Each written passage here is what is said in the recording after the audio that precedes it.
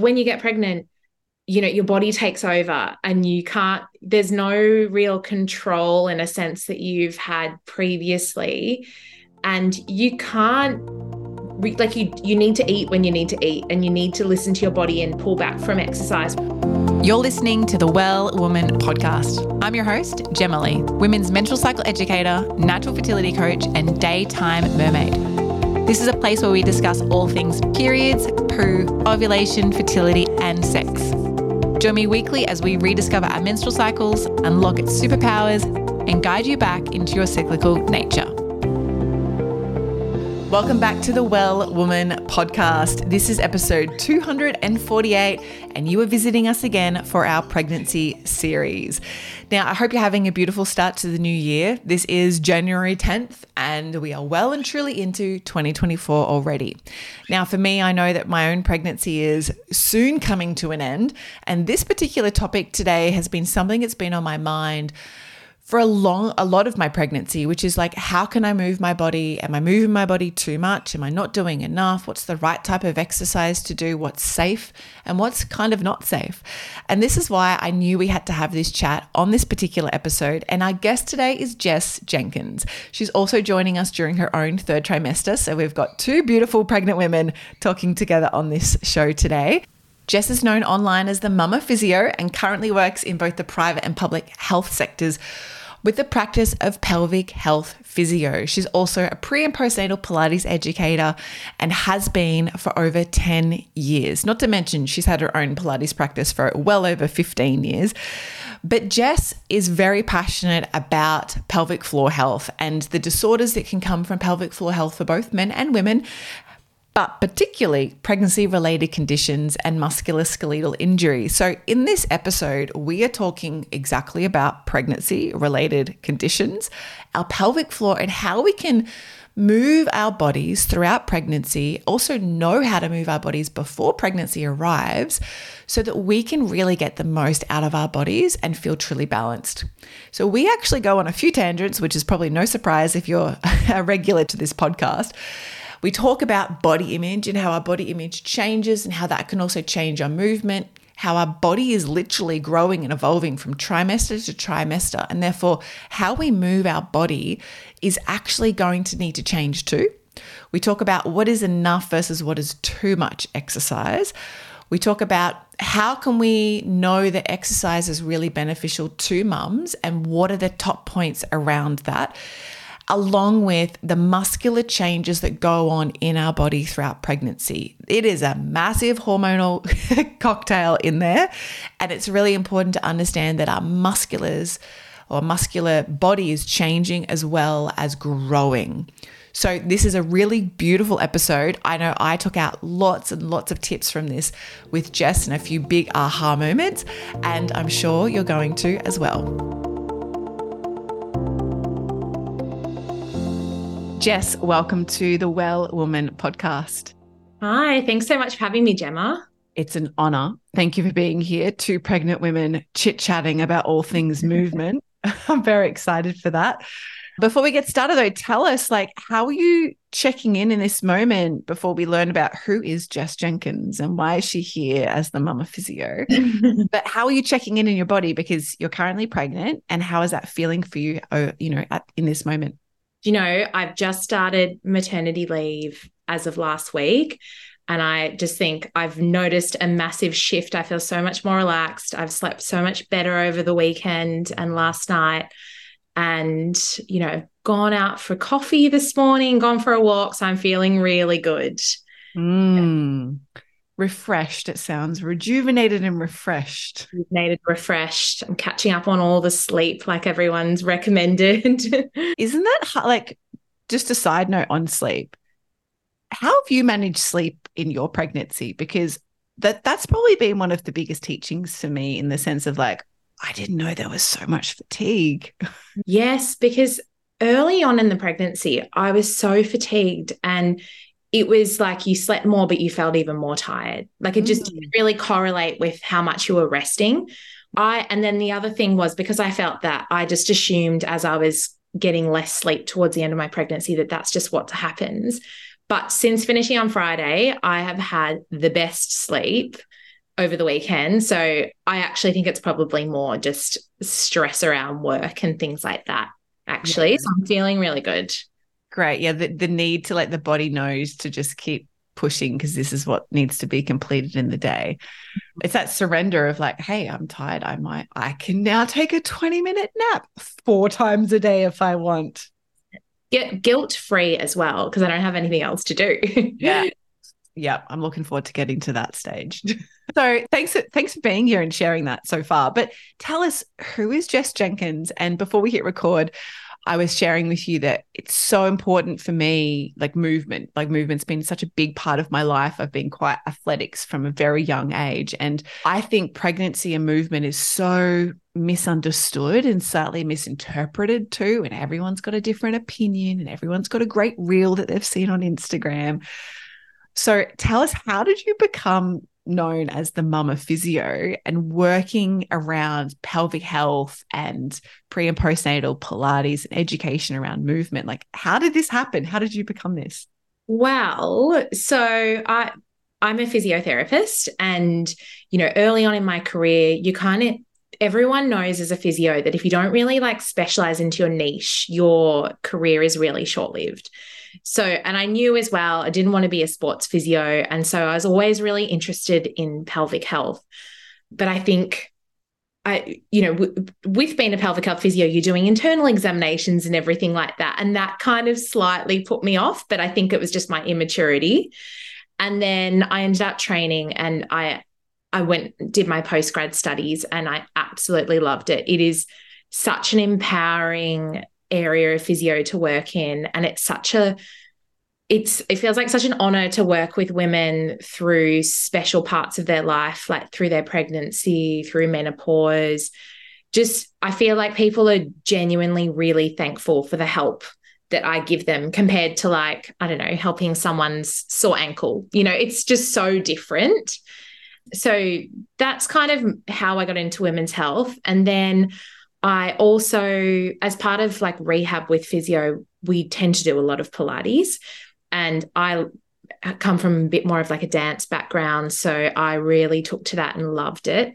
And then when I lived overseas, I ended up working for the company that I trained with. And so I was teaching physios, osteos, midwives, and things like that, how to do clinical Pilates and how to modify for pre-postnatal women. Did that for a few years, came back to Australia, and then that was the start of COVID. So start of 2020. And that was where I feel like I had this point where I was like, oh my gosh, it's really hard to get work with COVID starting. And it was just a big, big moment in my life where there was a lot of change. And so I even was going to have a full career change and not be a women's health physio anymore, which I'm so glad I did. But that was just one little thought process that I had. And then I had this Instagram, which I had been encouraged to set up whilst I was working overseas. And I thought, do you know what? And I called it the Mama Physio then. And it just had like, I don't know, 200 followers. And I was like, I'm going to start posting because I've got more time now with work and during COVID and everything. And I just love to share, like I love the response. It was all about education. People were really encouraging of it. And so it just grew and grew and grew. And that's kind of where it's come today. And I've kind of meshed like the exercise and the clinical Pilates and rehab with the women's health. And then I've just really listened to what I'm always checking in with what people want and request. And that's kind of dictated how it is today. I love that. Thanks for the raw truth too about the whole COVID transition, because seeing like, allied health, you could call yourself in Australia, but like a practitioner, like it's very an in-person experience, especially internal examination for pelvic floor. You can't really test that through the internet, unfortunately. So yeah, I can definitely understand the confliction of like, hang on, is this something that I can keep doing? And how long is the world going to be like this? So I love that. Thank you for sharing. And it's great timing, which was not planned by any means, but I actually went and had my first pelvic floor physio examination last week. And so when I was planning for today, I was like, oh, this is great timing actually that I get to chat with you. And I think, as you mentioned, there was a lot of hesitancy. Is like, oh, do I want to do internal examinations on people as part of a career? because I think that people approaching pelvic floor physios, that's probably one of their biggest fear blockers. Do you see that and hear about that too? Yes, definitely. And, you know, I would never do an examination on someone who didn't consent to it. But a lot of the time, I feel like because I really believe in it now and how important it is, I feel like once I have the conversation with someone about it, they're generally like, okay, that's fine. Let's do it. No, I really want to do it now, because if I don't do it now, I'm never going to get it checked. Who's going to do that ever? You know, and there's so many benefits to it. So yeah, I feel like it is really important to pelvic health and sexual health and so many different things. I really see it as like a preparation for birth process. Like I was saying to my pelvic floor physio last week that, you know, I go and see a chiro, and I have, you know, probably for the last 2 years, mostly every fortnight, just for a checkup to help ensure that my pelvis is as aligned as possible to help with the birth canal process for the baby, you know. And most people would have no idea. They just think, oh, my back's really sore, or my spine, something's going on with my neck or my spine, so I should go see my chiropractor. But it's actually, you can use it for preventative. And I think that's amazing with pelvic floor physio, is that you can use it as a preventative. Like, what's my baseline right now? What can I learn about my body currently? And how can I actually work with that to help the birth process, whether that's in 6 weeks or, you know, 3 months or 5 months or whatever it is away. So it was really like enlightening for me. And I like to think that, especially working with the menstrual cycle, I get a lot of questions about pap smears and cervical tests and all of that. And I think people take their pap smear experience into, what's the pelvic floor experience with my physio going to be like? And they're completely different. So from a personal experience, I just wanted to let everybody know, like, they're fantastic. Anything you want to add to that? So different. I think that's, a lot of people will talk about their hesitancy where they've had like sexual pain or pain with pap smears and things like that. The examination is not meant to be painful at all. We don't use a speculum. If it's painful, I stop. And you, at any point, you can tell me, no, do you know what? I've changed my mind, and things like that. And I think once we're really clear on the communication around it, people tend to be a lot more open to it as well. I love that. Thank you for sharing. So important. So if you're planning pregnancy in the future, this is something, just, you know, ask your sisters or your friends around you, like, did you have a really good pelvic floor physio? Like, who would you recommend? And that's how I found my pelvic floor physio. And turns out it's the same pelvic floor physio my best friend used, who she couldn't remember the name of. And so it's great timing. But let's talk about movement and mobility. And for me, there's lots that I could share, but I've really seen a big transition of surrender. I'm like, okay, so I used to practice quite very strenuous, hard yoga 6 times a week.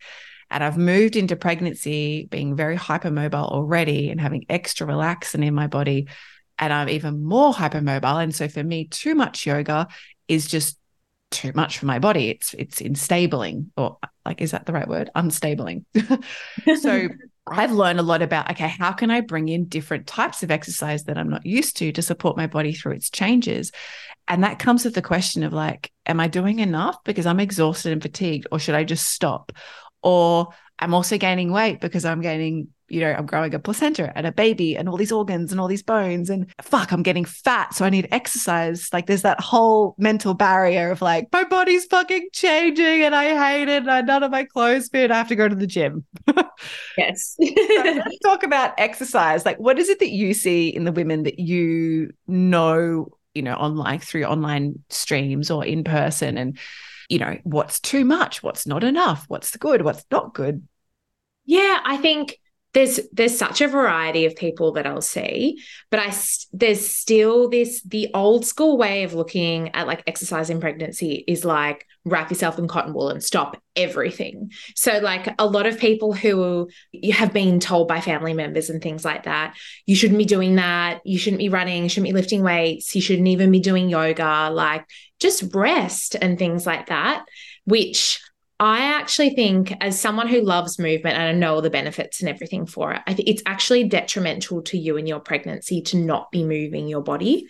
But you need to listen to your body and change. But that's the hard thing, because not everyone is as good as listening to their body as you are, or me, for example, I feel like, I can kind of recognize, you know what, in the first, I reckon till the first 14 weeks, I couldn't even walk like 5 minutes. Like I was so fatigued, which is so hard when you're the type of person who loves doing something like 6 days a week, HIIT training, Pilates, running, walking, like every form of exercise, to have to actually go, my body can't cope with that. And have to also, I really resonated with me when you're saying all the changes through your body. You're having like the hormonal shift in the first trimester with your body changing, and you don't look pregnant. You kind of just go doughy, with also being like, but I want to exercise, but I'm listening to my body, is really hard. Yeah. It's a battle. And I think it's a conversation that not enough women really open up and have full vulnerability around, in the sense that, okay, and I guess just from the background that I know around sports, I used to date an elite and Olympic level preparation coach. So, I've been to a lot of Olympic camps and I've seen a lot of training. And so I know a lot about the body. I've been a practitioner of my own body since, with competitive sports since I was 16. So for 20 years, I've been really in-depth involved in sport. But it's very humbling, like when you have an injury and you're like, oh, I can't walk or run because I rolled my ankle, or I had my ACL or my knee reconstruction. And pregnancy is like that, but amplified, because you can't do anything about it. Or you can do things about it, but you just can't put the stop button on the pregnancy. Be like, I just need a 2-week break. This is too much for me. It's like, actually, that's progression, and it's just going to keep happening and evolving, and you can't really, birth is where it ends. Yes. Yeah. And it's going to get harder and harder and harder. So you need to make the changes earlier, ideally, to be able to implement the exercise and movement and things like that in through your life. Yeah. And I love that you mentioned that, like, exercise, if you don't do it, is detrimental. So it's really challenging for your body. So do you have any tips for women who are in that first trimester phase for the first time, who are like, oh my God, I described it like, there's a leech in my body and I don't know what the fuck it wants anymore. Like, it's just totally different. I'm eating way more food than I would normally eat, and I can't, like you said, go for a 5-minute walk, or I'm exhausted. Do you have any tips for those women around movement? Like, can we maybe discuss why movement is important through pregnancy, and the tips around, if you don't feel like moving, like, what's the ultimate, like, let's just call it weekly. Is it like making sure you at least move your body once a week? Or is it like you need to move every few days? And it's hard because everyone's starting place is very different. Yeah. So I suppose, like, if you're looking at the guidelines for exercise when you're not pregnant don't change when you become pregnant. So you're still recommended to be doing, off the top of my head, it's like 2.5 to 5 hours of moderate intensity exercise a week, or I think it's like 1 to 1.5 hours of vigorous. And they've actually changed that now to say that up until about 2 years ago, they didn't recommend vigorous activity, but we have enough evidence now to know that, like, continuing CrossFit or running and things like that in your pregnancy is actually safe. And there's so much evidence of how beneficial being active is in pregnancy, in terms of not just the physical things, because I think people go, oh yeah, you're going to keep my back strong, my pelvis strong, my pelvic floor strong. But there's like all the medical things. So you're preventing preeclampsia, preventing gestational diabetes, managing that. Or what else am I thinking? Something major that I was thinking of. But all the mental health. Pregnant women have a memory loss thing. It's a thing. So go for it. I blame the baby. All the mental health benefits of exercising in pregnancy are so profound. It is so important to be exercising in terms of having a better subjective pregnancy experience, but preventing prenatal anxiety, depression, postnatal as well. So there's so many different aspects, but I suppose I know the guidelines, like in the first trimester, I would have looked at that and gone, oh my God, like I am nowhere near hitting that. So I suppose it's more about looking at what is recommended, but then also going, well, I need, exercising isn't just running, for example. There's different forms of exercise, and listening to your body through each trimester. as you're going through. So, for example, in the first trimester, compared to what I was doing, it felt like absolutely nothing, but I was still moving my body in other ways. If I'm lying on a yoga mat watching TV, doing some stretches and moving my body, that all counts. Or, for example, getting the stairs at work, or even just focusing on trying to get my step count up. That's a good one. That all counts as well. Even though, because I move a lot at work, especially when I work at the hospital, I'm constantly walking up and down stairs and things. Normally I wouldn't include that in my exercise, but actually including that and acknowledging that I'm still moving my body is really important, and modifying it. Doing stairs pregnant, it's breathtaking, literally. It honestly shocked me how breathless I was and how much my heart rate has changed. I agree. Yeah, because I wear my Apple Watch just for work every day, and I think my resting heart rate is probably like 20 higher than what it normally is. And so I will go for a walk down the street and my heart rate is as high as it would be when I'm running pre-pregnancy. So, you really do have to modify everything. And I take my hat off to people who are pregnant and they're still attending body fit classes or, running and things like that, because I personally don't know how they do it, but they're obviously feeling okay. I hope you're listening to your body, because, I have patients come in and I'm always asking people what they do for exercise and movement.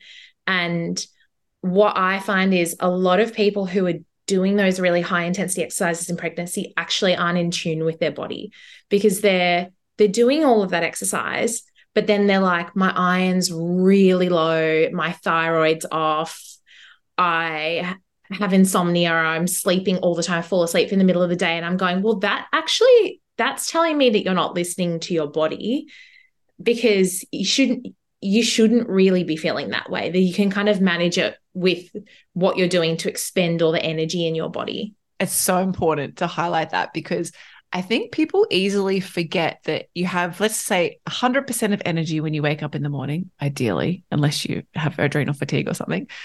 And then you need to okay, I've got a whole day ahead of me. Everyone's days, hours are slightly different, but I've got a whole day ahead of me. Where's that 100% going to go? And if you are taking 30% of that and putting that into, let's just say, some very vigorous exercise, doing a triathlon, or, there's lots of people who do lots of different things in pregnancy. It's asking, okay, well, afterwards, how does my body recover that day from that?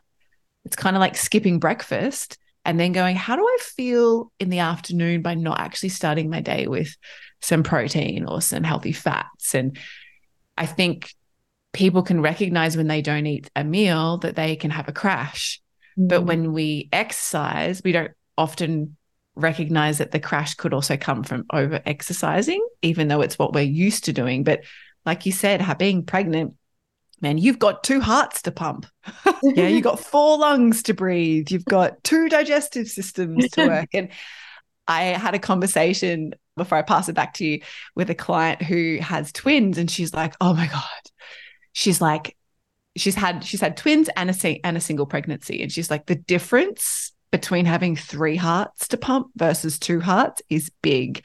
She's like, I thought in my twin pregnancy that my heart was going to literally explode through my chest. She's like, even just walking was challenging, let alone doing a set of stairs or, walking a hill.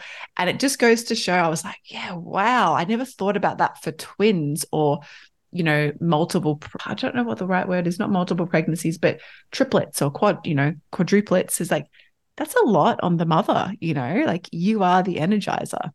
It really is. And, for walking when they're not pregnant, that was probably just a lesser form of moderate intensity. But, walking when you're pregnant, either with singleton or multiples, that counts as vigorous. And, if we're looking at that total of how much we need per week, if you're good on you, if you're pregnant with twins and you're managing like a 20, 30-minute walk 5 days a week, that's great. You've essentially already hit your exercise requirements, plus you've got to add in your pelvic floor, plus you're making sure you're getting a bit of strengthening in there. But, give or take, that's an easy way to hit it because you're already working so hard. And I think one thing for me is because I spend, all my work's online. So I spend a lot of time sitting in front of my computer, is that if I don't start the day with some kind of movement, whether it's stretching or like a really slow movement like cat-cows just to open my spine and like rock back on my legs, or going for a very short walk, or doing some stairs, or I feel like my legs are like elephants by the end of the day. I'm like, these are rhinoceros legs. And I'm like, I just have to get up and go for like a 15-minute walk, because pre-pregnancy, I was traveling and I was easily covering like 15 to 18,000 steps a day. And then all of a sudden I come home pregnant and I'm like, I can't do anything like that anymore. So you talked about like also introducing some strength and knowing that it can be different for everyone. So let's talk about what it can look like. What are the ideal movements and what can that look like in each of the trimesters? Because it changes. And I just learned that where I am in pregnancy right now, just before the third trimester starts, that's when the body has the lowest iron possible. And I was like, I thought I got past all this fatigue. What is going on? So let's talk about each of the trimesters, because it does evolve. Is that correct? Yeah, it does. I suppose like everyone's pregnancy experience is different. But if we're talking generally, I would say like first trimester, I'd say like 50% of people feel like they can keep doing what they're already doing pre-pregnancy. And so I would actually encourage people, if you're feeling good in the first trimester and you love running or you really love going to high intensity classes, there is nothing telling you to stop those. You can keep going, and good on you. I'm very jealous. For those who don't have much energy, I'd say, look, you really should be listening to your body and pull back here, because you might potentially be dragging out this first trimester fatigue really far into the second trimester if you don't. So let's pull back from that and let's do more gentle forms of exercise like yoga, Pilates, walking, even just swimming, things like that. Anything that's kind of moving but a bit more low impact, low intensity on your body is going to be good, as well as pelvic floor exercises. And I think the other thing to be mindful of in the guidelines, we talk about like muscle strengthening activities. I think most people tend to jump towards, oh yeah, I need to be lifting weights. Resistance training or strength exercise is really open to interpretation. And if you're doing a series of Pilates movements and yoga and things like that, just body weight exercises, that still counts as strengthening exercises. So I think it's important to know that as well, and for people to kind of acknowledge it and not put too much pressure on themselves in terms of needing to actually go to the gym or lift weights that early in their pregnancy, or even in the whole pregnancy at all. That's a good one. Yeah. And then I think into the second trimester, most people tend to start getting their energy back then. And that's when, I tend to see people at the start of the first trimester, because I wouldn't normally do a vaginal examination in the first trimester just because of risks. And so that's when I'll ask people what they're doing for exercise. If they're not doing much, we'll be talking about that, and I'll be encouraging them, yes, there's so many benefits to exercising in pregnancy, and we need to make sure you're moving. Let's see what fits in your lifestyle. Like, I'm obviously a big advocate for Pilates, for example, but there's so many people who don't like Pilates and they prefer to do something, I don't know, outside. So many different types of Pilates too. It's like types of yoga.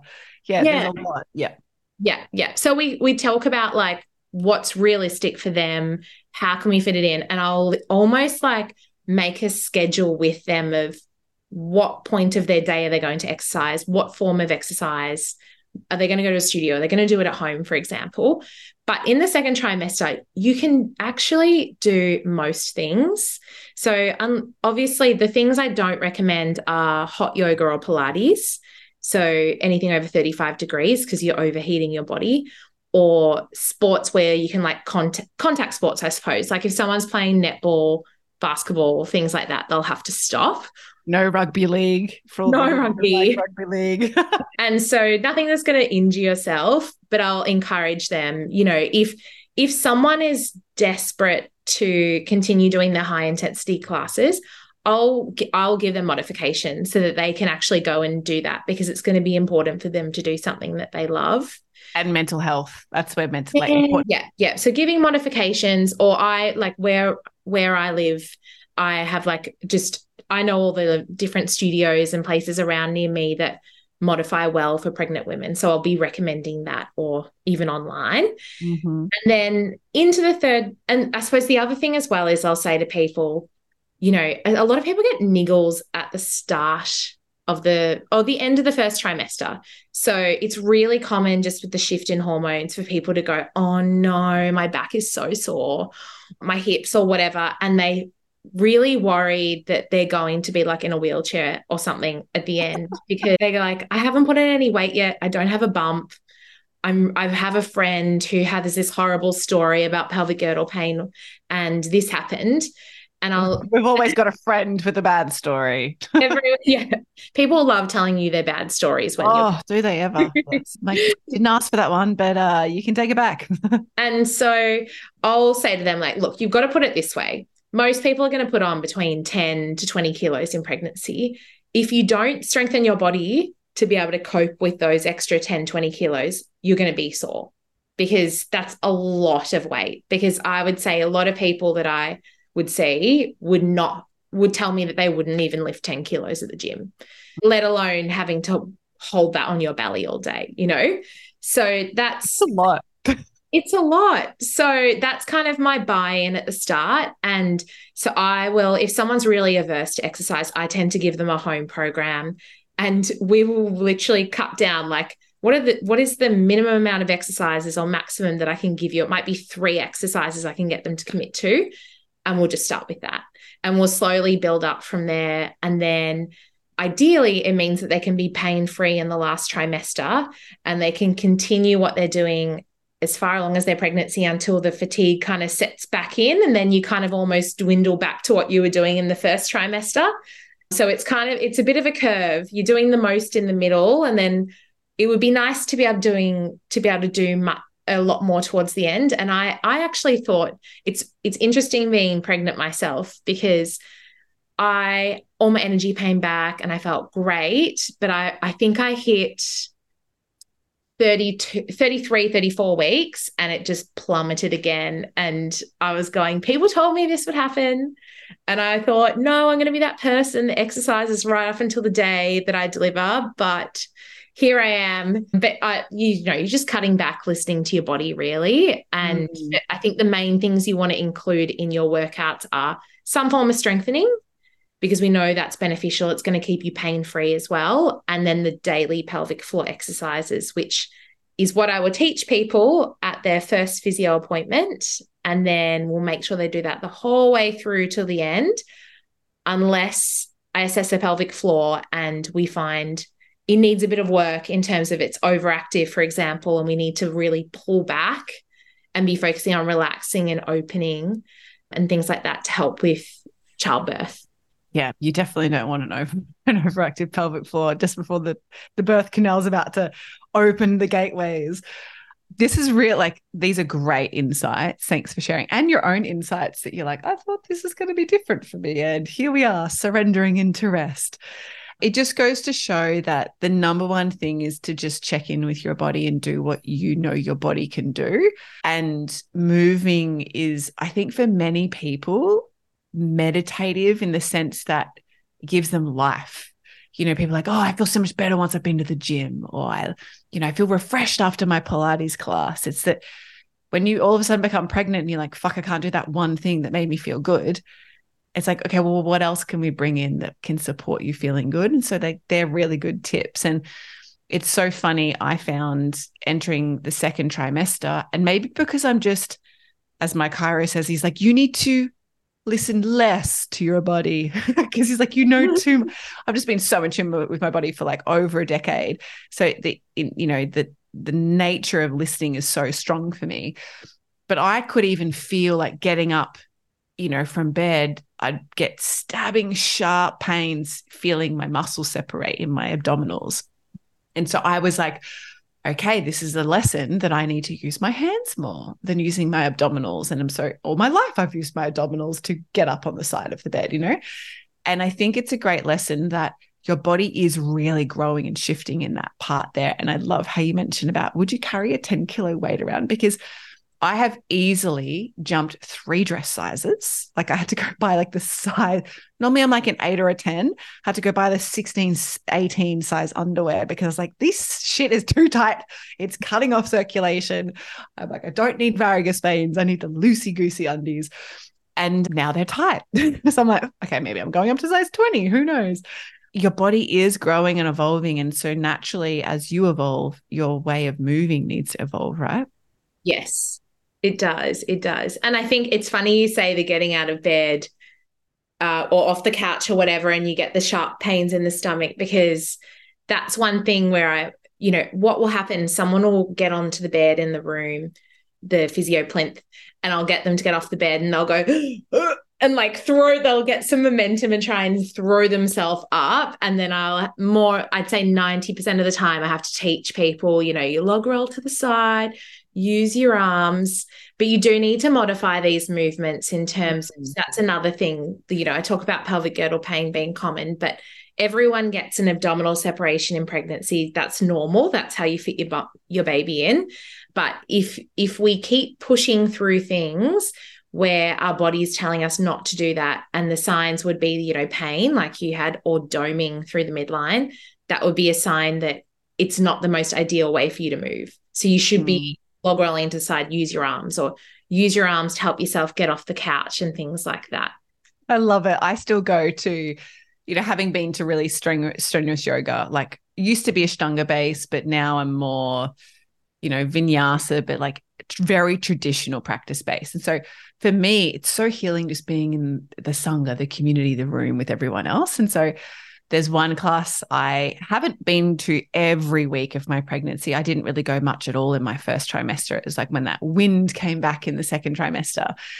And it's a solid hour and 45-minute class. And I am the sloth in the class. Like no one else has props. I've got blocks, I've got bolsters, and like I don't give a fuck what anyone else thinks. Like I just like being here, practicing, connecting with my breath, doing the poses that I can do, alternating all the other poses that I know I shouldn't or can't do. And I don't mind just having a little rest on the floor and a little nap for like 3 postures if I can't do them. And I think, I wanted to share that as a story in the sense that you can give your body permission to do different to other people in a group class, like modify to what suits you. And I'm very much looking forward to early in the year. So around this time, the time this episode will come out, I'm actually doing, and this sounds crazy, a 5-day Ashtanga intensive, right? Now, I'm not going to be doing really the whole practice of Ashtanga.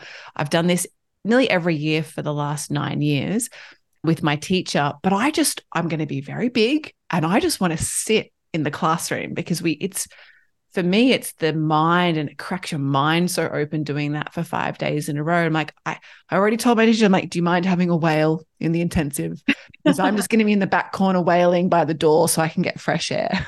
And he's like, we always have a whale. And it's true. There's so many beautiful pregnant women every year that go and adjust all of the poses, but go because they're there to embrace the work of deep breathing. And they're there to embrace listening to their body and being in a community that feels held and supported. And I think it's just about giving your body permission that you can do it differently. Definitely. And it's a good point, because I think it's the goal of going and attending a class is not just to get the pose correct. A lot of the time it's the community, it's the feeling of I just got out of the house and like achieved something. Totally. Or just the breathing aspect of it and things like that. There's so many different aspects to exercise that's important. And so I think just showing up is the first thing really, and then just being open to modifying and not putting pressure on yourself. And that enters like the pressure. It's like you finished on pressure, but I think it's such a great segue. The body image pressure that comes with movement. And, I think a lot of society today is really based around, well, if you eat healthy, you should look healthy in the sense of like having a fit body, or a slim body, or if you move often, you'll like, I go to the gym to lose weight, or I go to the gym to tone up, or I go to the gym. It's all about your fucking body image. Then insert pregnancy and you have no control over your body and the image of your body, because that's the whole, surrender to pregnancy, right? And so that enters, and I'd love to get your outlook on this as a physio, but also as a beautiful pregnant woman, because, the thought of like, oh God, I haven't been exercising, I haven't moved my body in 6 days. And oh, my ass is already getting fucking fat. My boobs are already 2 times bigger than what they already were. My back's sloping down, like my shoulders are sloping forward to, counteract all the weight that's at the front of my body. Oh, I feel like a fat slob. And it's just, hang on a second. Like, that's actually what pregnancy is a little bit about. And it's okay you haven't been to the gym or done that movement for the last 6 days, but what could you do today? So what's your outlook and your own personal insight or insight you see from others around body image and moving your body in conjunction with feeling well and healthy in your pregnancy? Yeah, it's interesting because I think it all resonates with me, because I think, previously I've always been a slim person. I haven't really felt like I've had to put in too much effort really to be like toned and muscular, but I suppose maybe that's just consistency for like 20 plus years of doing my own type of exercise really. But I think you kind of, when you get pregnant, your body takes over and there's no real control in a sense that you've had previously. And you can't, you need to eat when you need to eat, and you need to listen to your body and pull back from exercise, which I found. There's no detoxing. Yeah, there's no detoxing, because I got married just before I got pregnant, and I was like, maybe I'll do intermittent fasting. And then I fell pregnant and I was like, no, this is not going to work for me. But, I was talking about this with my partner, and I was like, you don't know what type of pregnant person you're going to turn into. Like, am I going to be that person that blows out? I'm going to turn into that person who has no energy, and you just don't know. And that's the scary bit, that you're going from, your body really well to that just being different really, and just accepting that. And so, I suppose at the end of the day, the changes that occur to your body during pregnancy are meant to occur. So, all the shape changes in terms of, getting a bit more lordotic through your lower back. Maybe, people talk about the pancake bum. It does happen. My bum is half the size, and I was very proud of it pre-pregnancy. I've not heard of the pancake bum, but I've got the visual and I think I have one. All those physical changes, essentially your body turns into more of like side-on, like an S shape, I suppose. You get more rounded through the upper back, because on the front as well, you've got bigger breasts. All right. And you've got the bigger bump. And so your back corresponds by getting really curvy. And then, everything kind of shifts a lot in your body. It's less straight, I suppose. And actually, I find treating people as a physio, the people who like resist that and are really like tuck under, stand up really tall, they actually tend to be in a lot of pain. So they might be coming in and have pelvic girdle pain and things like that. And just with my own clinical experience, I've kind of realized, for example, if I say to people like, let your belly hang out, let your hips tip forward a bit. Now let's have a go test walking around. The pain's gone, for example. Not everyone, but it commonly happens. Wow. And so those changes are meant to happen.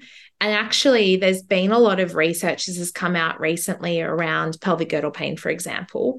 And I talk about that a lot because it's like 50% of women have it. And I probably say even more do. It's really common just to get it at some point throughout your pregnancy. But a lot of the research that comes from it is actually, we previously thought, oh, you need to have really stable hips and have a pelvis that was neutral and things like that. But now we know you should just be really leaning into pregnancy and allowing your body to undergo those changes physically. So many great insights in that, especially like with the body. I feel more feminine in my physical form than ever before. Like, it's just growing a baby is such a feminine art. And I really do I've never been voluptuous, very similar to you, quite, athletic and lean my whole life.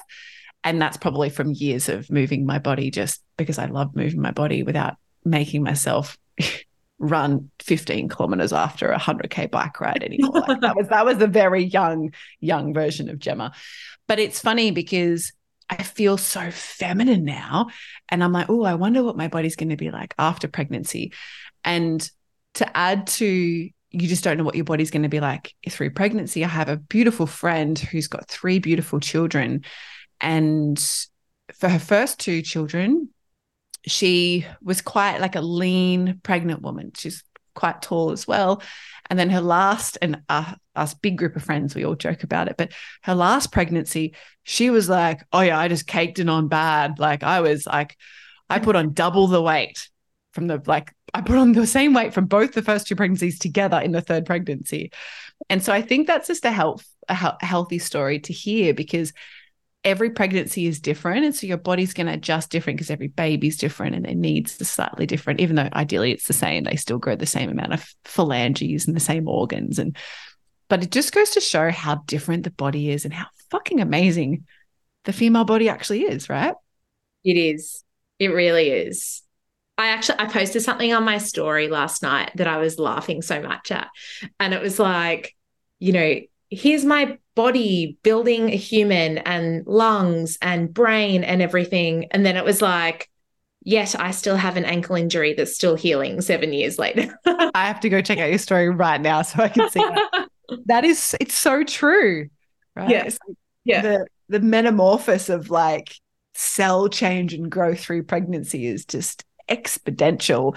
And then you're like, yeah, but can you work on that leaky gut that I've been dealing with for the last 10 years? I know. What about this? How can I grow a human, but I've got IBS, It's crazy. And I think too, pregnancy also therefore provides a really great repatterning for women. And I like to talk about this in my teachings that, it's a death of the version of your body you've known and then a birth of the new version of your body through pregnancy. And then it's also a death at the end of the pregnancy and then a rebirth at the end of the pregnancy too. And so the female body continually goes through this birth-death process rapidly throughout each of these trimesters. And then, the pre and then the post and then the post, when the baby gets to a year old. And it's a wild fucking ride. I'll just say it like that. It's a wild ride.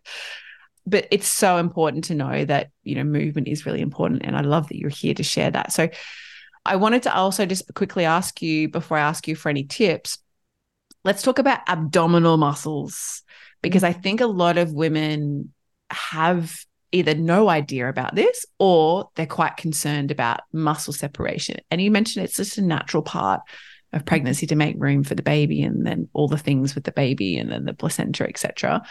So is there anything we need to be really cautious about when it comes to moving? I know you mentioned like being the log and rolling to the side and using your hands to push yourself up. But is there anything else that you would add in for us to be aware of the muscular change that's going on abdominally at that time? Yeah. So the abdominal separation is called diastasis recti. And, it is a comment, like a lot of people are really worried about it because I think aesthetically they're like, am I ever going to have a flat stomach again after pregnancy? Will I ever have abs? I know it sounds really shallow, but like I feel that same way too. There's and it's valid, but it is really normal for it to separate. What we tend to find though is it's more likely that there's kind of a point where it can stretch to a certain amount. And then it turns into everyone's got that swimwear that's kind of like saggy on the bum, like it's been overstretched or something like that, overwashed, and it's a bit saggy. It loses its elasticity. That's what will happen in the midline if it stretches too much. So essentially— Great analogy. Yeah. So yes, it is meant to separate. I'd say on average, most people, they'd separate like 3 or 4 fingers. Mine's definitely already separated more than that. So I'm like, Jess, it's fine. It's fine. But knowing what I know, fuck. But, it is totally normal to separate that much, and it will easily go back together within a few weeks after delivering the baby, just because it maintains that recoil in the tissues.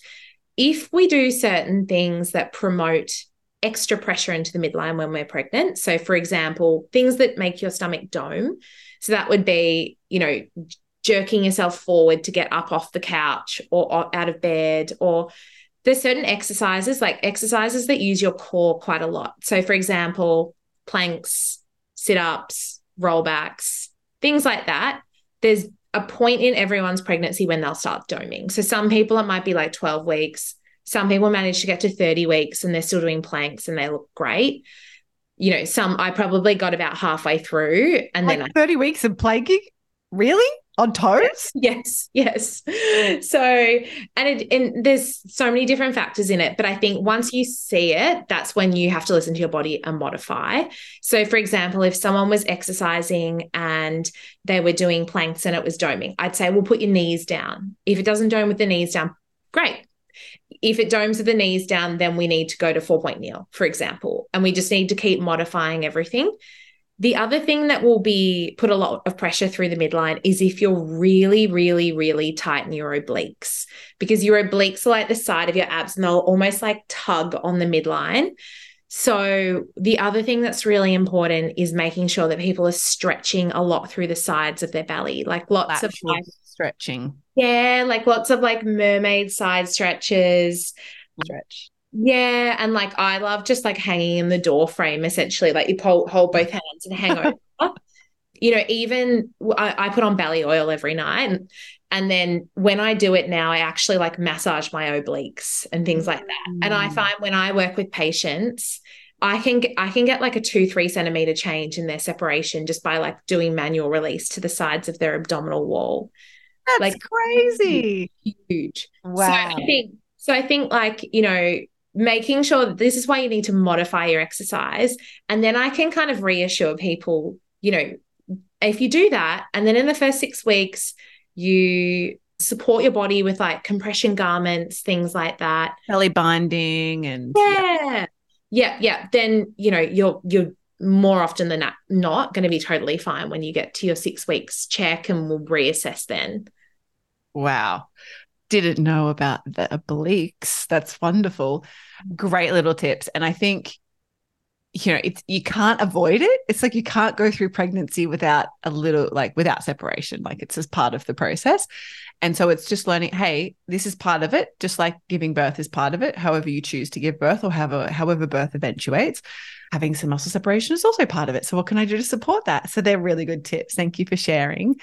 Now, what tips would you give mums who are used to doing all the exercise, but all of a sudden that's changed now? So what tips would you give them before we wrap up? And they're still pregnant? Yeah, they're pregnant right now. So pregnant mums who are used to, like me, doing all that yoga, you know, plus swimming and walking at the beach and doing stairs and riding my bike. And that's just the lifestyle I live on the Gold Coast. So that's just what we do here, or what I do here. But going from that to being pregnant, like what are the best tips at helping manage the transition and the movement? Yeah. So I suppose like one thing is like when people are doing all the exercise, say you can, like, if we modify everything, you can continue to do all the exercise, but you just need to tweak certain things. So there's only a little bit of guidelines that we kind of need to abide by, I suppose, in terms of staying healthy, is that, you know, if it's causing pain, obviously I'd be modifying. If it's doming, I'd be modifying, you know, the core work. If it involves lying on your back for extended periods of time, I'd be modifying. And then if it involves being, you know, potentially going to bump your bump or be in a really hot room, I'd be modifying.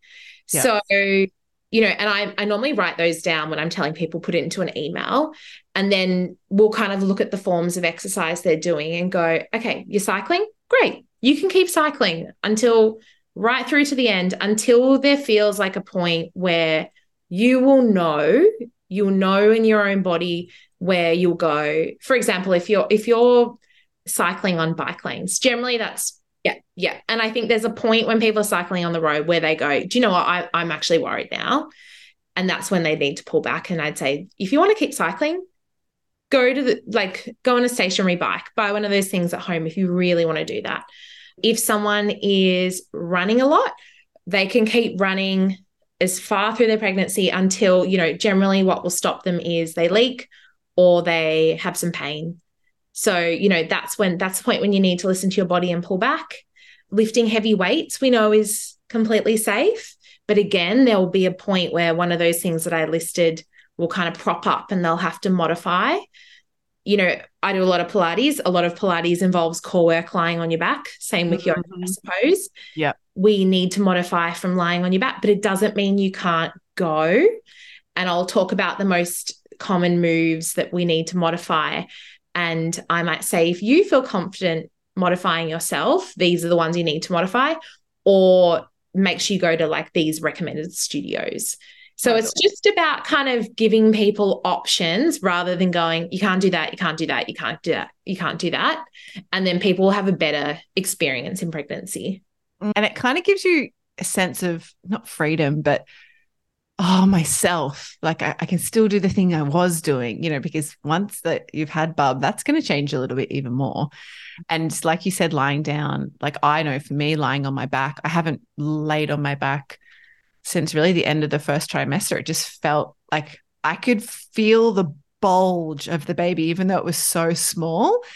And I just was like, no, this doesn't feel good for me. And so instead, I prop myself up and I have this little like recliner in the yoga class now. When no one else is doing the whole laying on their back sequence, I prop myself up. I get a nice little chest opener, and then I do one side and I get a bit of a lateral stretch. And everyone else is like, I want to do that pose. And I was like, well, you're doing the other one because that's what you're here for.